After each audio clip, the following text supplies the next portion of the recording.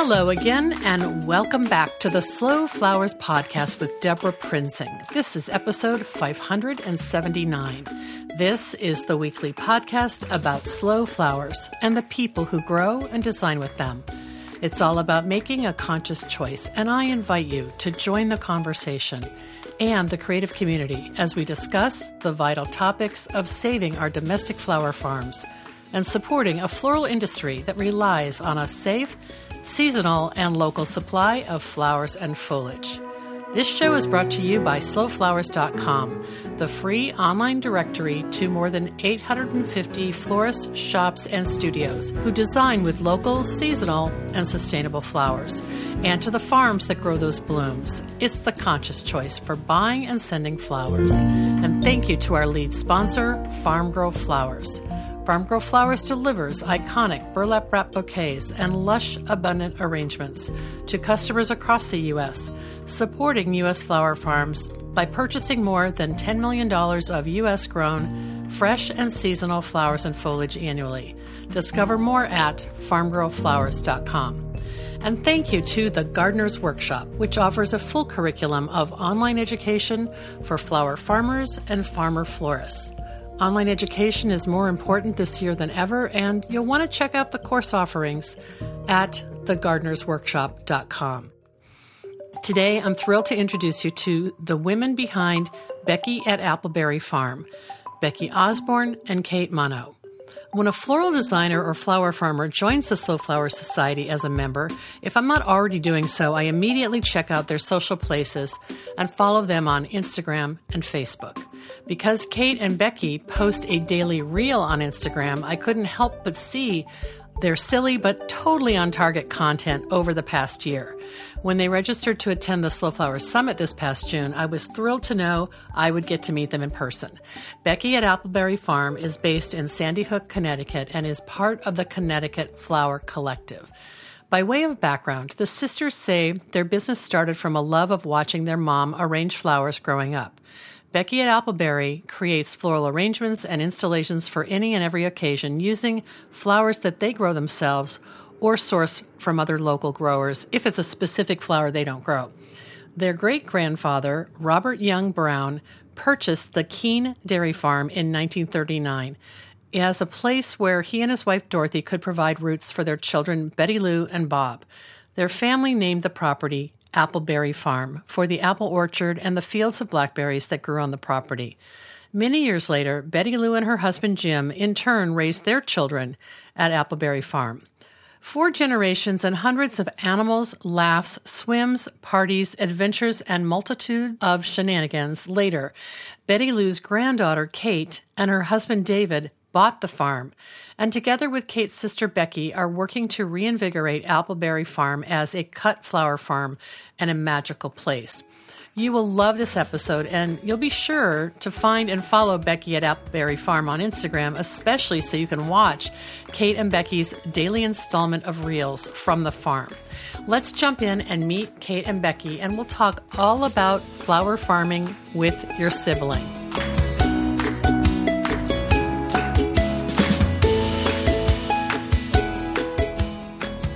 Hi, everybody. We are here in the Zoom room recording for the Slow Flowers podcast video version, and I'm so excited to introduce Becky Osborne and Kate Munno of Becky at Appleberry. And hi, ladies. Thanks so much for joining me. Hi, Deb. You're going to get a little stereo sound here, folks. Just by way of background, well, first of all, we're celebrating October is Membership Appreciation Month. I appreciate you two so much. And when you came to the Slow Flowers Summit this past June, I asked you if you would be willing to bring some flowers to share, and you showed up with an abundance from your Connecticut farm. So thanks for your generosity. And I'm thrilled we can do this interview. Yay. So if you've been asleep and you don't look on Instagram, you don't know Becky and Kate. But if you follow these two dynamic sisters on their farm, they're like constantly on posting fun videos and reels on Instagram. So I think we should just start with that. How did that happen? And like who instigates all those posts? Uh, so yes, so it originally was Kate's idea, because last year we were selling Christmas wreaths, and the year before during COVID we sold a ton of wreaths. We couldn't keep up with it, and then last year we were kind of having a hard time selling them. And, we were like, well, how are we going to do this? What are we going to do? And she kept being like, you need to post more on social. You need to get it out there. And I was like, well, what do you want me to do? Sing and dance? And she was like, actually, I do. And she has at the time, her daughter was a senior in high school, and who was all over social media and was talking to us about Instagram Reels. And, so she was kind of like, so Jamie's talking about this thing called Reels. We should start doing it. It seems to be something that a lot of people are doing that helps build their business online. And so the two of us actually have a dance background. Growing up, we did dance in town for years and years. So we were like, okay, let's give it a whirl, and of course our first reel had like 20 views. It wasn't really very well received, but we built from there, and we're actually coming up on our 1-year anniversary of doing a reel every day. Wow. And our social media presence, we had, I think, 400-ish followers about a year ago, and now we're almost to 2,500. Wow, so that's awesome. It's still not a lot. It's still not a lot in the Instagram world, but it's a lot for us. If 2,500 people showed up today and wanted to buy flowers, that would be a lot. Right. And in terms of being a regionally focused farm, you really need to connect with your local followers more than an international. Yeah, it's great to have an international fan base, but they're not going to buy flowers, right? Oh yeah, no, but it is nice because sometimes I'll talk to people who will DM us, on Instagram, who are from Australia or from, other places. And we'll talk about, foam-free florals, or we'll talk about, how we do things sustainably here. And it kind of helps them to hear from somebody else who they might not be hearing this at this moment where they are, to kind of have somebody else to touch out to and talk about things. So, wow. Let's back up a little bit and just introduce us to Appleberry Farm in terms of what it is now, where you're located, and your market, and what you grow. Okay. Well, Appleberry Farm is located in Sandy Hook, Connecticut. We have about 140-ish acres. 140? Yes. Wow. Okay. But we only grow on one right now. Yeah. That's manageable. We only grow on about one because it is just the two of us and a smackling of random helpers when we can find them. But we and a lot of it used to be a dairy farm. So a lot of it is pasture land for cows, which can be hilly and rocky. So it's not necessarily conducive to growing, but we do have, we have a lot of pasture that we used to have horses here too. So places that we're hoping to in the future take over into more perennials. And, we're hoping to put in a lavender field and all sorts of fun stuff that will kind of take over bits and pieces of that. But also, Newtown and Sandy Hook have become very overpopulated, and there are a lot of houses and things. So we want to keep a lot of the forest as forest. So, the animals have places to be, and, it's not constantly, trying to rehome the 200 deer that live in the woods, Oh my goodness. But you don't want those deer on the flowers in the flower fields, but you give them another place to go. Yes, we've been having issues with that, with deer eating roses and things, and one deer in particular. Yes, and we know her. She comes by with her baby, and she'll stand right on the edge of like the forest where our garden is, and she'll just stare at us. She knows, and our dogs will run after her, and then she'll just stare us down. And then no matter how high we build the fence, no matter what we do, we play music, we do everything to distract her. And she is tenacious. Wow. Well, people may be hearing a few of the dogs barking, and it seems that's the best, but that's the best defense for deer, pressure, right? Yeah. We have normally 5 dogs on property. I have 2. Kate has 3. And they will do their best to keep the deer at bay. But as I said, sometimes they just don't care and they're that hungry that they'll just come on in. Yeah. Wow.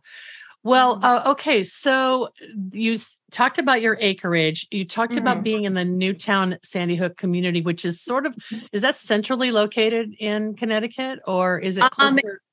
It's in Fairfield County. It's sort of the southwest corner of Connecticut. Yeah. Oh, because that's where a lot of people live to commute into Manhattan traditionally, right? Yes. Okay. So you've got the dense population of flower buyers there too, I guess. Yes. So we're a little bit northern in Fairfield County. Fairfield, a lot of the people who commute into the city are a little bit down towards the coast, but we do still have a lot of people in the area who do love to buy flowers, which is nice. Yeah, that's awesome. So what is your market and what are you growing? I mean, you're all field grown, right? You don't have do you have a high tunnel? So we do. We worked with the Connecticut Greenhouse Company last year, and we put in a beautiful high tunnel, and we grew ranunculus and anemones for the first time. This year, or now during our growing season, we have lisianthus and eucalyptus and our celosias in there. Wow. All the things that like it hot. Yeah. And so right now that's what's in the tunnel. But everything else is field grown. Okay. I know you're part of the Connecticut Cut Flower Collective. Yeah.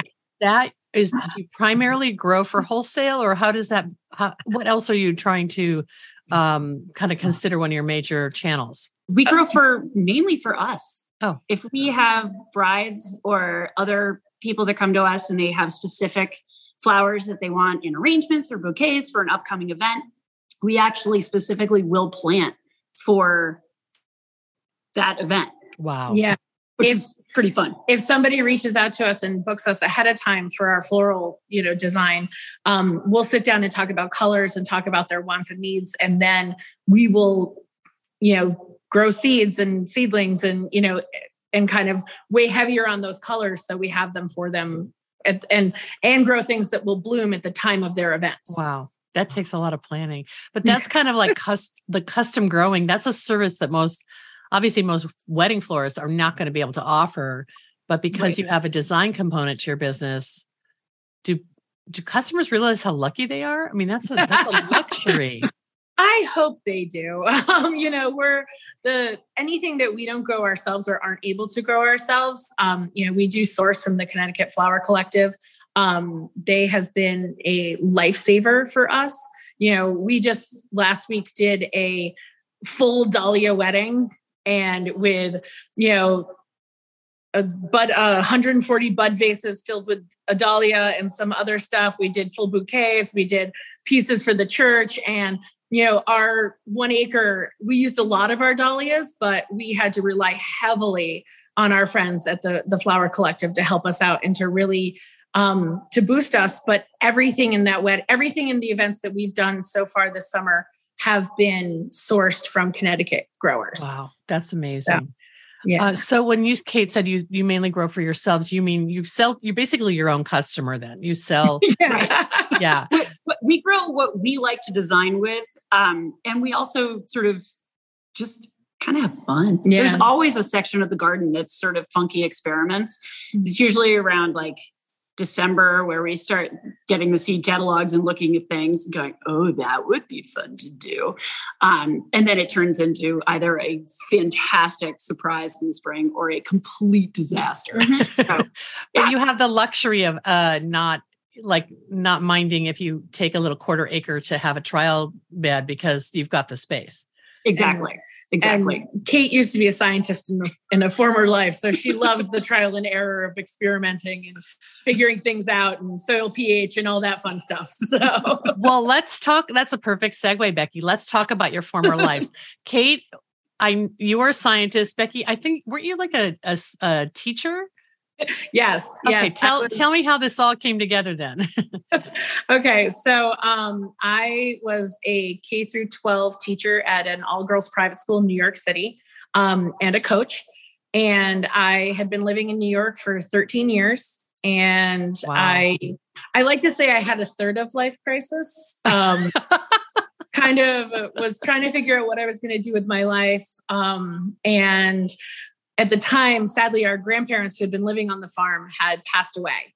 And our family needed someone who was going to live in the property for insurance reasons. They wouldn't insure us if no one was living on the property. And so I kind of very shyly raised my hand and went, I'll go. Wow. And it was like a record screech and everyone went, excuse me? Wow. Because you were the city girl. Yeah. I quit my job. I sold my apartment. I moved back home to Sandy Hook, Connecticut, where we grew up. And which was, if you had asked me in high school if I was ever going to do that, I probably would have laughed in your face, but here we are. And I moved to the farmhouse. Our grandparents had left a lot of stuff in the house. So we started cleaning out the property and doing all that kind of stuff. And then I started with a little tiny garden. My grandparents always had this huge vegetable garden. And I grew, tomatoes, kale, zucchini, all the things you're supposed to grow when you have a garden, because I was living on a farm, I'm going to have a garden. Right. And I did one row of zinnias, and they were always my grandmother's favorite. And also, a friend of mine had asked if I could grow zinnias. They were having a wedding. They were like, well, we might need a couple centerpieces. We were like, we'll totally help you out. So at the beginning of the season, I was going over to my friends' houses for dinner, and I'd bring them my kale and my bounty of things. And they'd be like, great, kale. And then towards the end of the season, I was bringing them little mason jars of zinnias, and they'd be like, oh, these are so beautiful. Oh my gosh. And I'm like, I'm growing the wrong thing. That's so funny. As the years progressed, I grew less and less vegetables and more different types of flowers.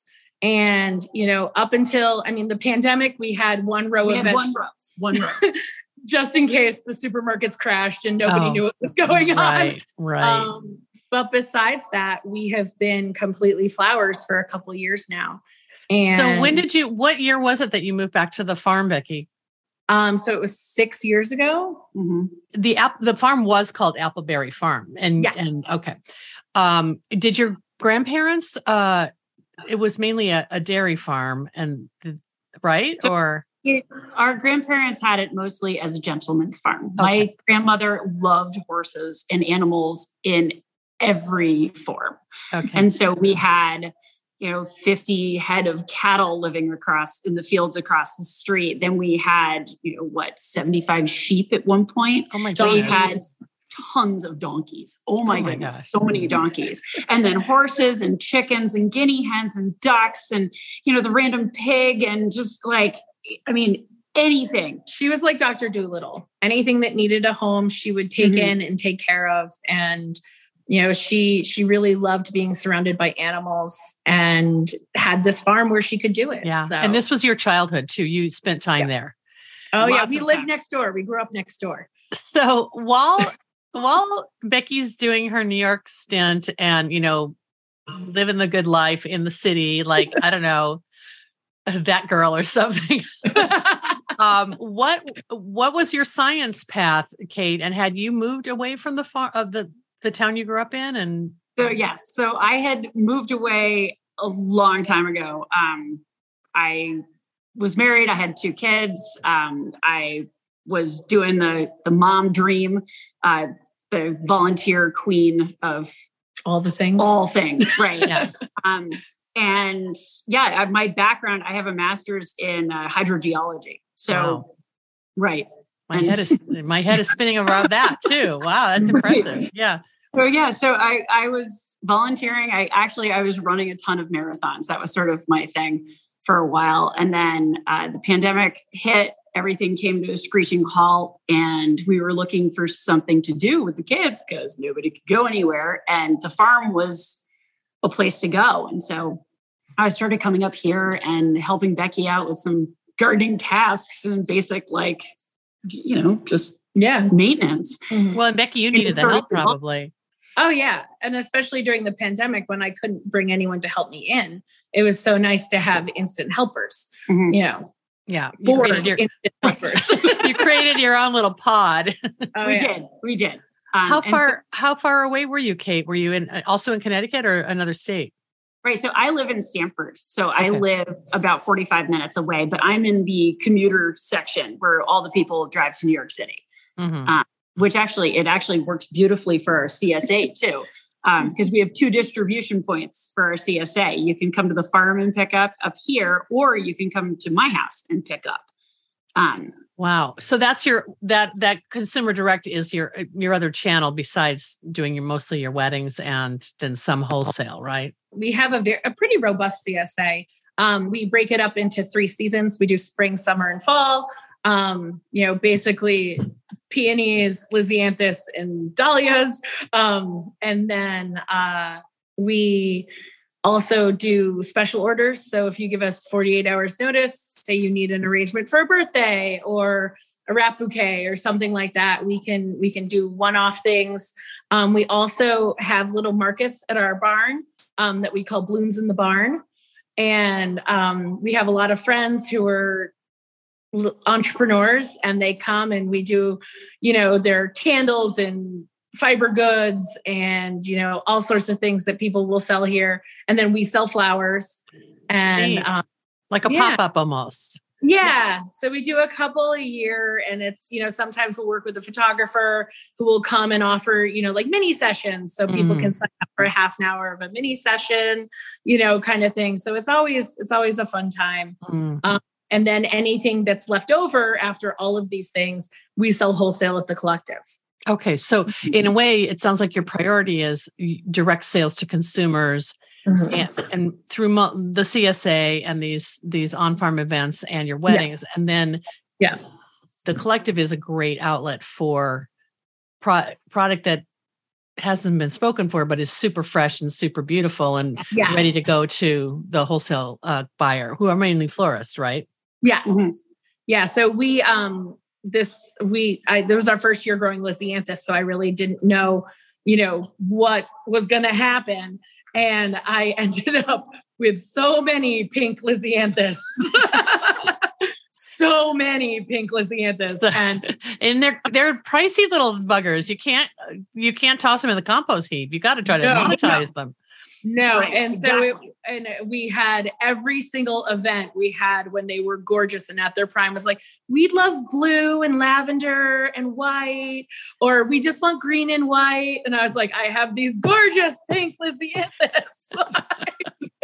And so the collective got almost all of our gorgeous, or our CSAs got all of our gorgeous lisianthus. And, it was a real huge help for me. It would have been a complete lost crop. Right. Because we just had no demand for it. And so that's where the collective is such an amazing tool for us. Anything that we have doesn't get lost. It just finds another home. So I mean, it's kind of a verification or validation that you need to have multiple channels because it is there are variables you can't control, like customer color preference or whatever. Right. Exactly. Well, what's the takeaway for your lisianthus plans for 2023? I'm just curious. Are you going to? We're diversifying our colors a little more. Okay. And the nice thing is that, I buy, you guys know Janet, I split plugs with Janet. And so it's been nice because her growing area is getting a little bigger. And so we can get different colors, and do more different colors with a few less, with less of us having to take that. Okay, if we're going to buy a tray of X amount of plugs, and Janet can only plant 30, then I have to plant the rest. And you're referring to Janet Kramke, who we had on the podcast a couple of weeks ago from Backyard Blooms. Yeah, right.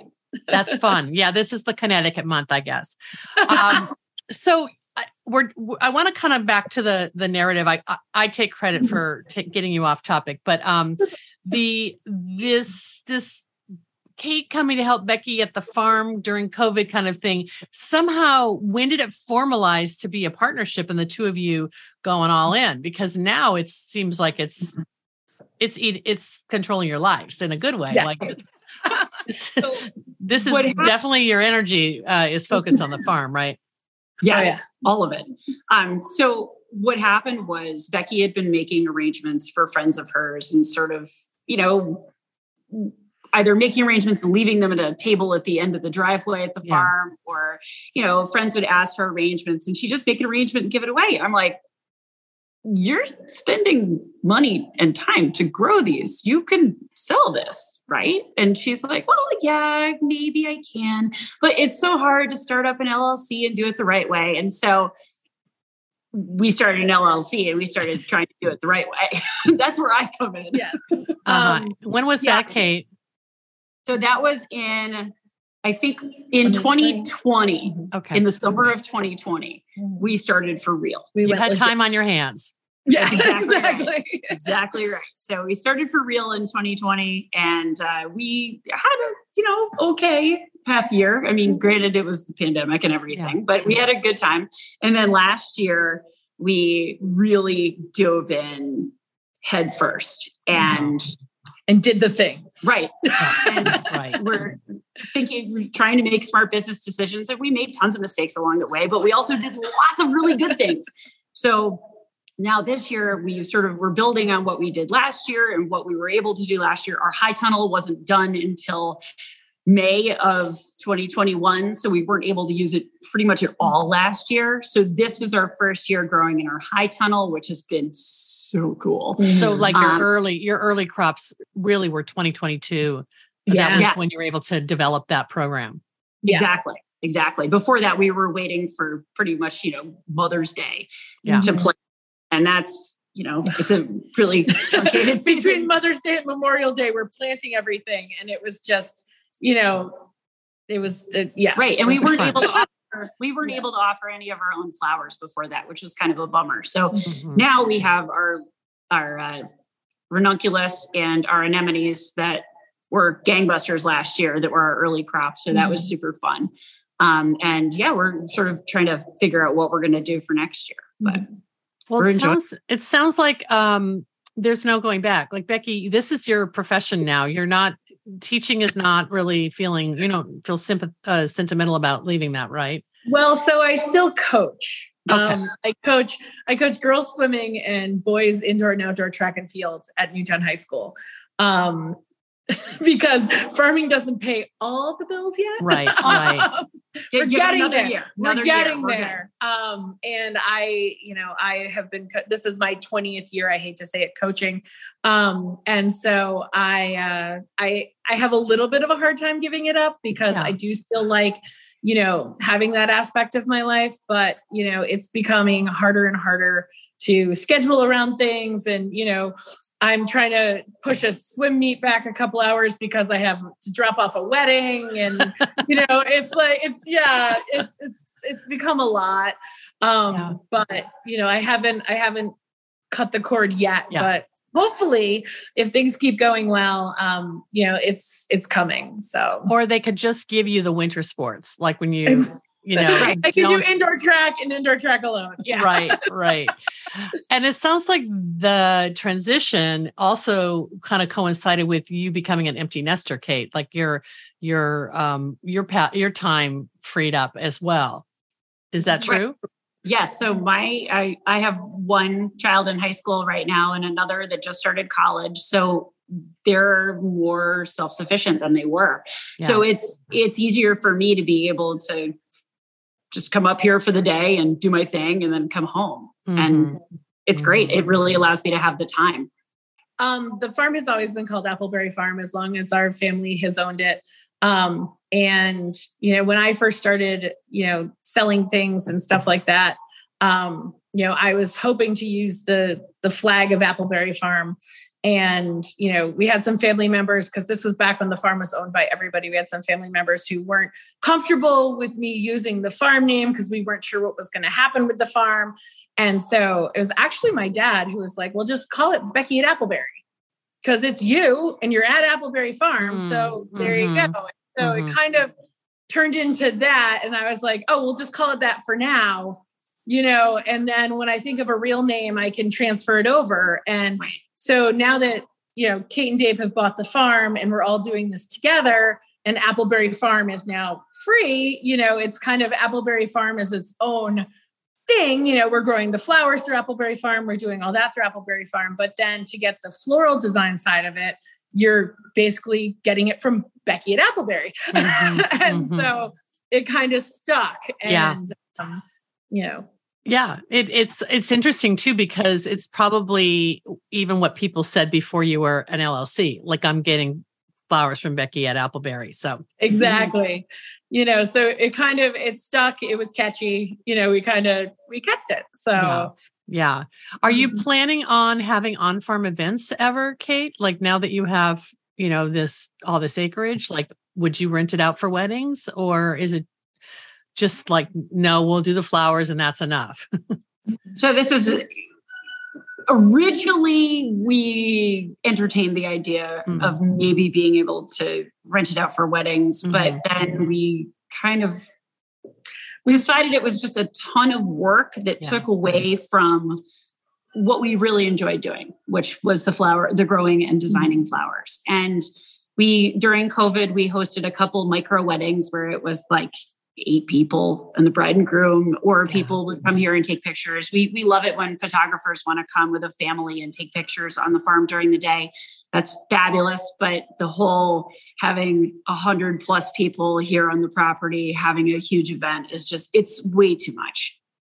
It's a whole different business model, isn't it? It really is. Yeah. It really. It's a private residence. And so, I'm fine. Like we've had a couple family weddings here. Like I have a friend who's a choreographer in New York City who has come out to the farm and done a couple amazing performances. And we've hosted them, and we've had cocktails in the barn before. And then we set up a stage and they do their performance and stuff like that.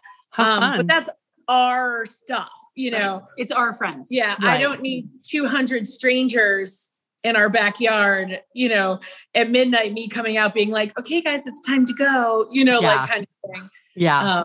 There's nothing that would make you hate flower farming faster than that, probably.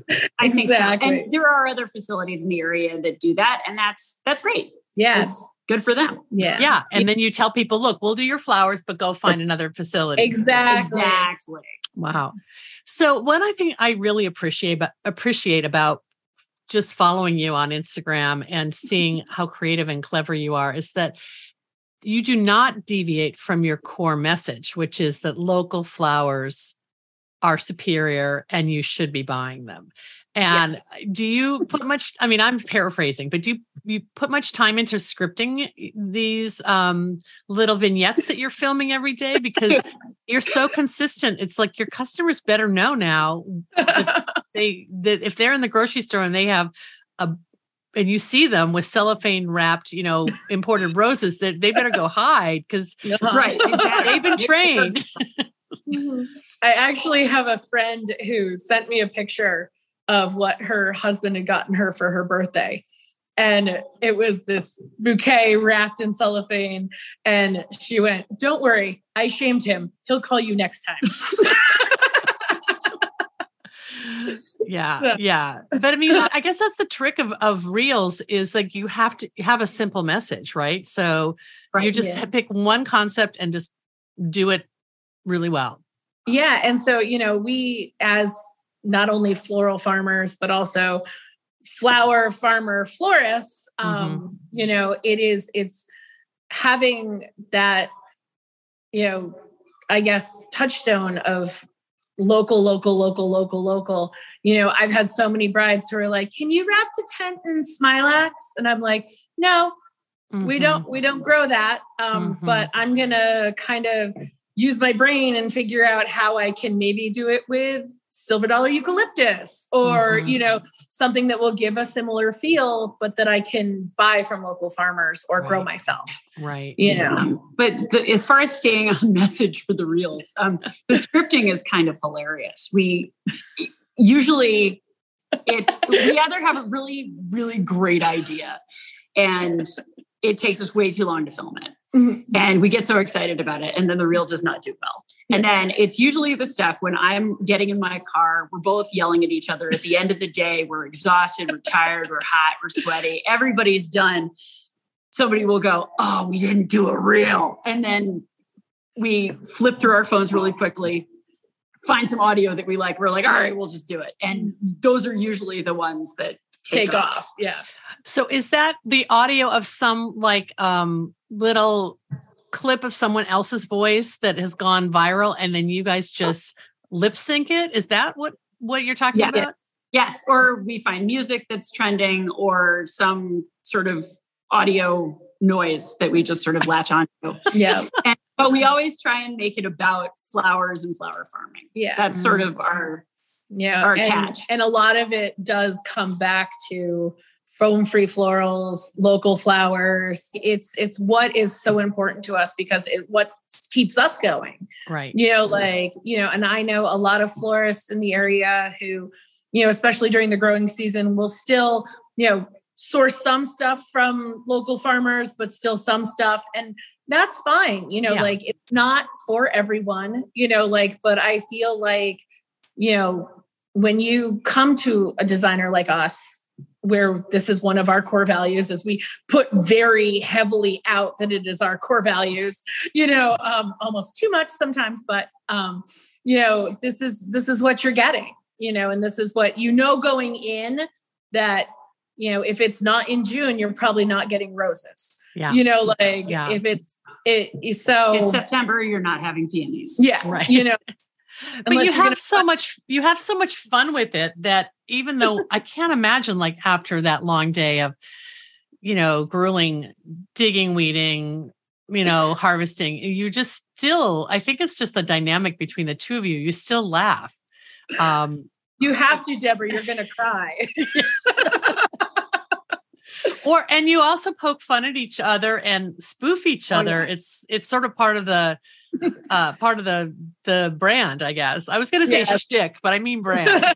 It is, if you had talked to the two of us in the late 90s and like gone back and been like, you guys are going to own a business together. Now I would have 100% told you were absolutely crazy. Mm-hmm. Because we couldn't even be in the room with each other without somebody starting a fight with something. And, the beautiful thing about our company is that we, as we've gotten older, have really learned to appreciate each other's strengths and differences and not used it so much as a competition anymore. It's that, okay, I know Kate's way much better with numbers and paperwork, and not that I want to be, but the minutia of things, I'm more a big picture, I make the mass, I'm the way more. And I'm the one that's snipping the itty bitty little stems right before the bouquet goes out the door. It's very complimentary. I love that. Yeah, it is. Yeah. That's that division of labor. It sounds like you've learned to just accept and play to your strengths. Yeah. We try to. There are times where we still scream at each other, but that's healthy. That's healthy. Yeah. So were you forced to share a bedroom as kids? And did you hate each other? No, but we played all the same sports and it was a small town. So we played all the same sports. We did all the same stuff. And it was just. Yeah. And she was the amazing big sister that I desperately wanted to be. And she wanted nothing to do with me. And, so it had always been, this like just me trying to prove how good I am to her and her being like, whatever, as sisters do sometimes, you know. Oh my gosh. But she was also the amazing athlete that I, aspired to be. So there was always some sort of like, well, she could do this and she's getting all this attention doing this. And like, but then she was getting, straight A's and going, so it was all this very different, it was always, it's like, growing up high school stuff. Yeah. And once we become adults and realize that, it's okay that we're different and good at different things and can appreciate each other's good things and know that doesn't take away from us as humans. It's kind of turned into a really good business partnership. So I love it. That's beautiful. How far apart in age are you? 2 real years, 3 school years. Wow. Yeah.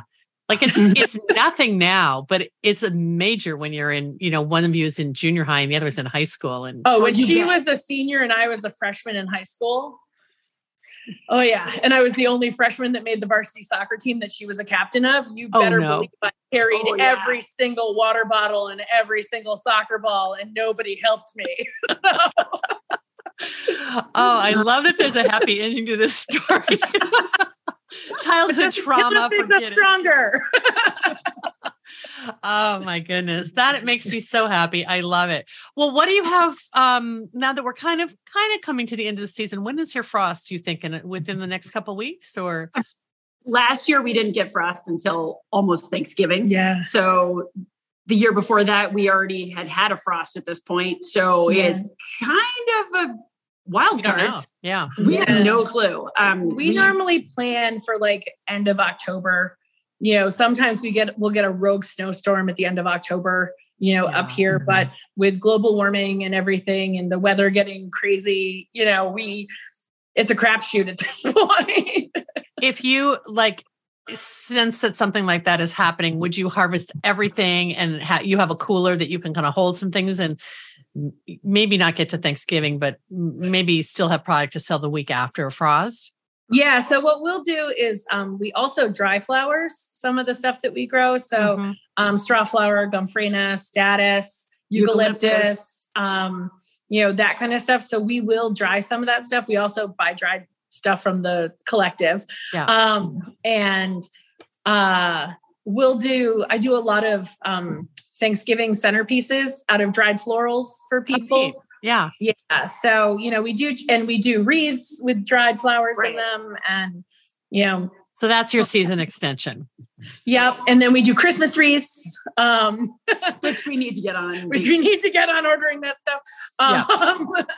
Back to full circle from when you started the reels, right? Exactly. And then we take the second half of December and January off, and then we start seedlings. And yeah. That's great. I'm glad you're taking some time off. It's been a push, hasn't it? Well, I'm still coaching, but take time off. Yeah. It means you get to maybe sleep a little bit later every now and then. Every now and then. Unless there's an early morning. The dogs still like to get me up at 6 because that's when they're used to having their breakfast. So. Wow. Well, you talked about having experimental trial planting areas. So do you think that you'll add some other, obviously you're going to mix it up with your pallets on the Lisianthus, but do you have other crops that you want to add, or is that reference to adding perennials kind of the game plan for future? So I think it's kind of twofold. We are looking to add more perennials. We're going to start investing in things like peonies. They take a couple years to mature so we can harvest from them. We're going to keep our dahlias. We love our dahlias. We have a couple David Austin rose bushes that we've kind of expanded over the years. We had a couple every year. So they're starting to kind of really hit their stride, which is amazing. Yeah. The deer don't eat them. Right. And then, we're looking towards more perennials, but we love our tried and true zinnias. We love the celosia.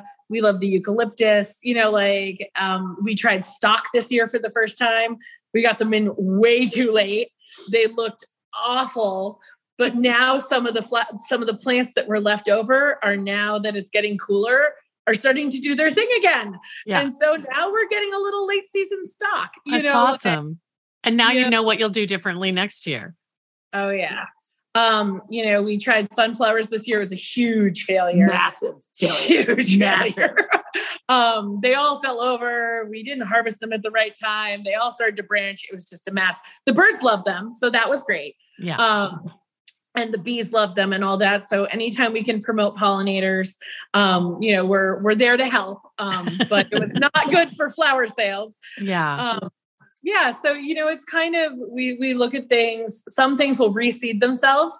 So whether we want them to come back or not, ta-da! Yeah.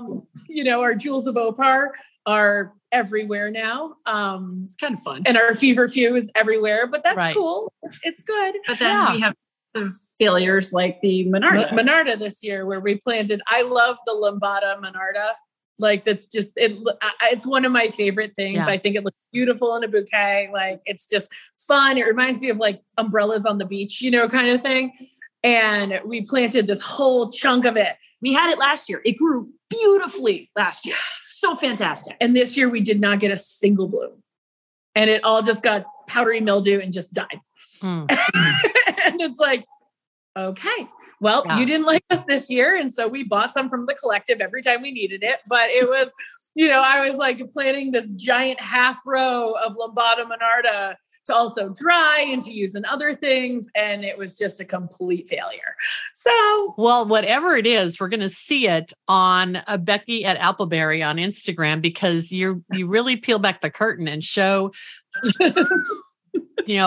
the good, the bad, and the ugly. You show and it's all good. You're educating people, and that's probably the scientist meets the coach. You got something to teach. Yeah. I really adore you guys, and I really loved getting to know you at the summit. I know it was kind of like a whirlwind and we didn't get to talk as much as we wanted, but this was my excuse to circle back and have a whole conversation. Is there anything I didn't ask you that you want to make sure we share before we wrap up? Kind of how we, how at least I became a designer, a floral designer. Our mother has been the flower goddess in our family, our whole growing up. She would get bored or angry and go dig a new garden in the yard and, start planting things. And, she made beautiful perennial gardens in our house growing up, and always was cutting things and having these beautiful arrangements on our kitchen table. And we just thought everyone's mom did that. We didn't know that it was just our really cool mom. And she's been in the Garden Club of Newtown for years, and then competes at the Connecticut Flower Show every year. And she won their equivalent of Best in Show, for design a couple of years ago. She's won big horticulture awards for different house plants that she's grown and stuff like that. So we kind of like to say that we learned at the feet of the master. She would be creating something and, walking us through it and being like, odd numbers are more visually appealing, talk to us about the color wheel, talk to us about different heights and, kind of teaching us whether we knew it or not, right. And we were just like, this bucket's getting heavy, Mom, shut up and just put the flowers in the thing, but, it all internalized. And then, when I started designing, it was really neat because I would send her pictures and she'd be like, you're doing good, kid. Or maybe you should move that yellow one over a little bit, or do this, And so, now they're living up in Maine. And one of our favorite things every year is when we go up to visit, we always bring her a big bucket of flowers, that we've grown. And then she, does her magic. Design. And it's so fun to see what she does with our flowers too. So that is a great story. I didn't ask you about like your designing, and I just made this assumption that you taught yourselves, but you really learned, for years from your mom, and now you're kind of putting your own little Becky at Appleberry twist on things. But she's in your head as you're designing. Oh yeah. And it's neat because now, she'll ask me, like if she's doing something for the flower show that's big, she'll ask me about what mechanics I'm using and, trying to incorporate some of her stuff. So it's now kind of become a reciprocal relationship, which is really, really fun. And, a little gratifying, I do have to say, but, it's, that's a great story. It's a great, yeah. Do you have that same experience, Kate, when you're designing, you hear your mother's voice and advising you? I'm still the novice designer. She's coming along. I'm not really allowed to do a lot. That's a lie. That's a lie. You're allowed. You just don't have the confidence yet in your design skills. In myself, but no, but I'm getting better. I believe it. I want to see you branch out. And some people sort of relegate like, oh, she can just do the boutonnieres kind of thing. But what's your favorite thing to design? For you? Oh, yeah, for Kate. Yeah. Oh dear. I'm terrified. I don't know. That's a really good question. If you jumped in and said, "I'll help," tiny things. Okay. Kate loves, like sometimes we'll do for our our farm sales, we'll do like the big mason jar, the medium mason jar, the little mason jar. And then she collects these little tiny jars wherever she goes. And she'll curate these amazing little arrangements of all basically the stuff that drops off the ground while I'm designing all the other things. She'll pick them up and she'll put them all in these little tiny jars. And we call them our Lilliputs because they're our minis. Yes. And they'll like sit on the counter, like on the table right where you check out.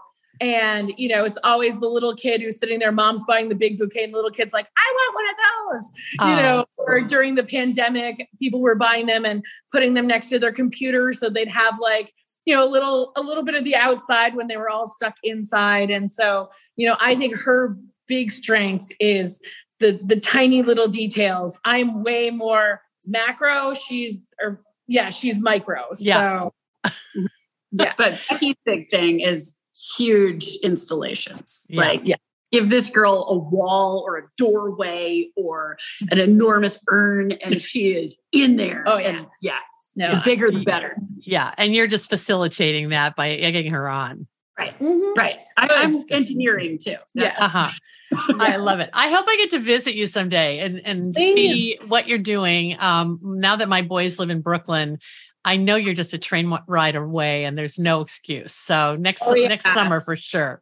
Come on up. All right. Well, thank you both so much. This has been such a delight. We're so happy you're part of the Slow Flower Society. You just make me smile every time I see you. And I know that you're just talking the talk and walking the walk. And that really helps. I mean, you have to kind of message people one conversation at a time. And that's what you're doing. Oh yeah. And it's the day-to-day conversations with people in the community that really are going to help support the local farmers and the local flowers. And, I have friends who are out in, different parts of the world and they're like, oh, I wish that you could send me your flowers. And I'm like, well, look online and find a local flower farm. Yeah. Support someone in your area. Like, I know you'd love to support me because we're friends, but support me by supporting someone who's near you. So if I have friends who are having birthdays, I'll, find a flower farm near them who also does design and I'll order something from them to deliver to my friends, instead of sending something FTD or through the mail or something like that. You gotta start small and hope it catches on. And because that's how, $100 in a local farmer's pocket is way different than, $150 spent online, so. That's a really good point. Yeah, that's and I think there's been a reel on that same message, hasn't there? There probably maybe a few. Okay, well, thank you both so much, and we'll get this out into the world and add some reels, and it'll be a beautiful image.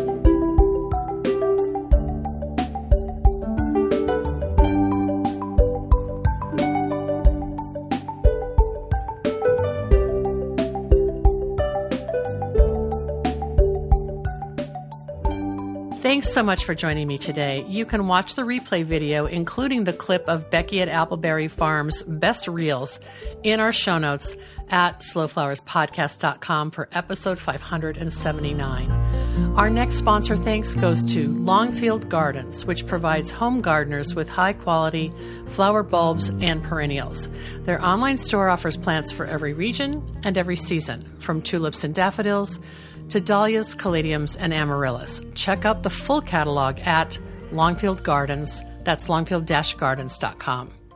Slow Flowers Member Appreciation Month continues in October, and you're invited to join our Slow Flowers Member Virtual Meetup this Friday, October 14th at 9 a.m. Pacific, noon Eastern. Our topic is quite timely, especially after today's conversation with Becky and Kate. We'll be tackling TikTok with Nisha Blancas. You've probably noticed that the rules on Instagram keep changing and your posts are likely not reaching the audiences you enjoyed in the recent past. According to Nisha Blancas, our own social media expert and owner of Fetching Social, that's because of the exploding viewership of Instagram Reels and, of course, TikTok. You've also probably noticed that our Instagram account at Slow Flower Society is featuring more reels than ever.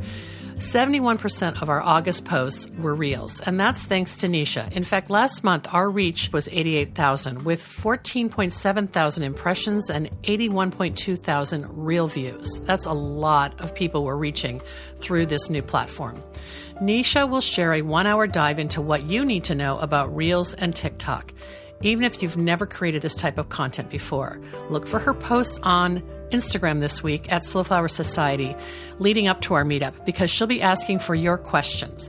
Newbies will have lots to learn, and members who are already making Reels and experimenting with TikTok will pick up some expert tips. Nisha might even share how she created her most popular TikTok post, which garnered more than 600,000 views.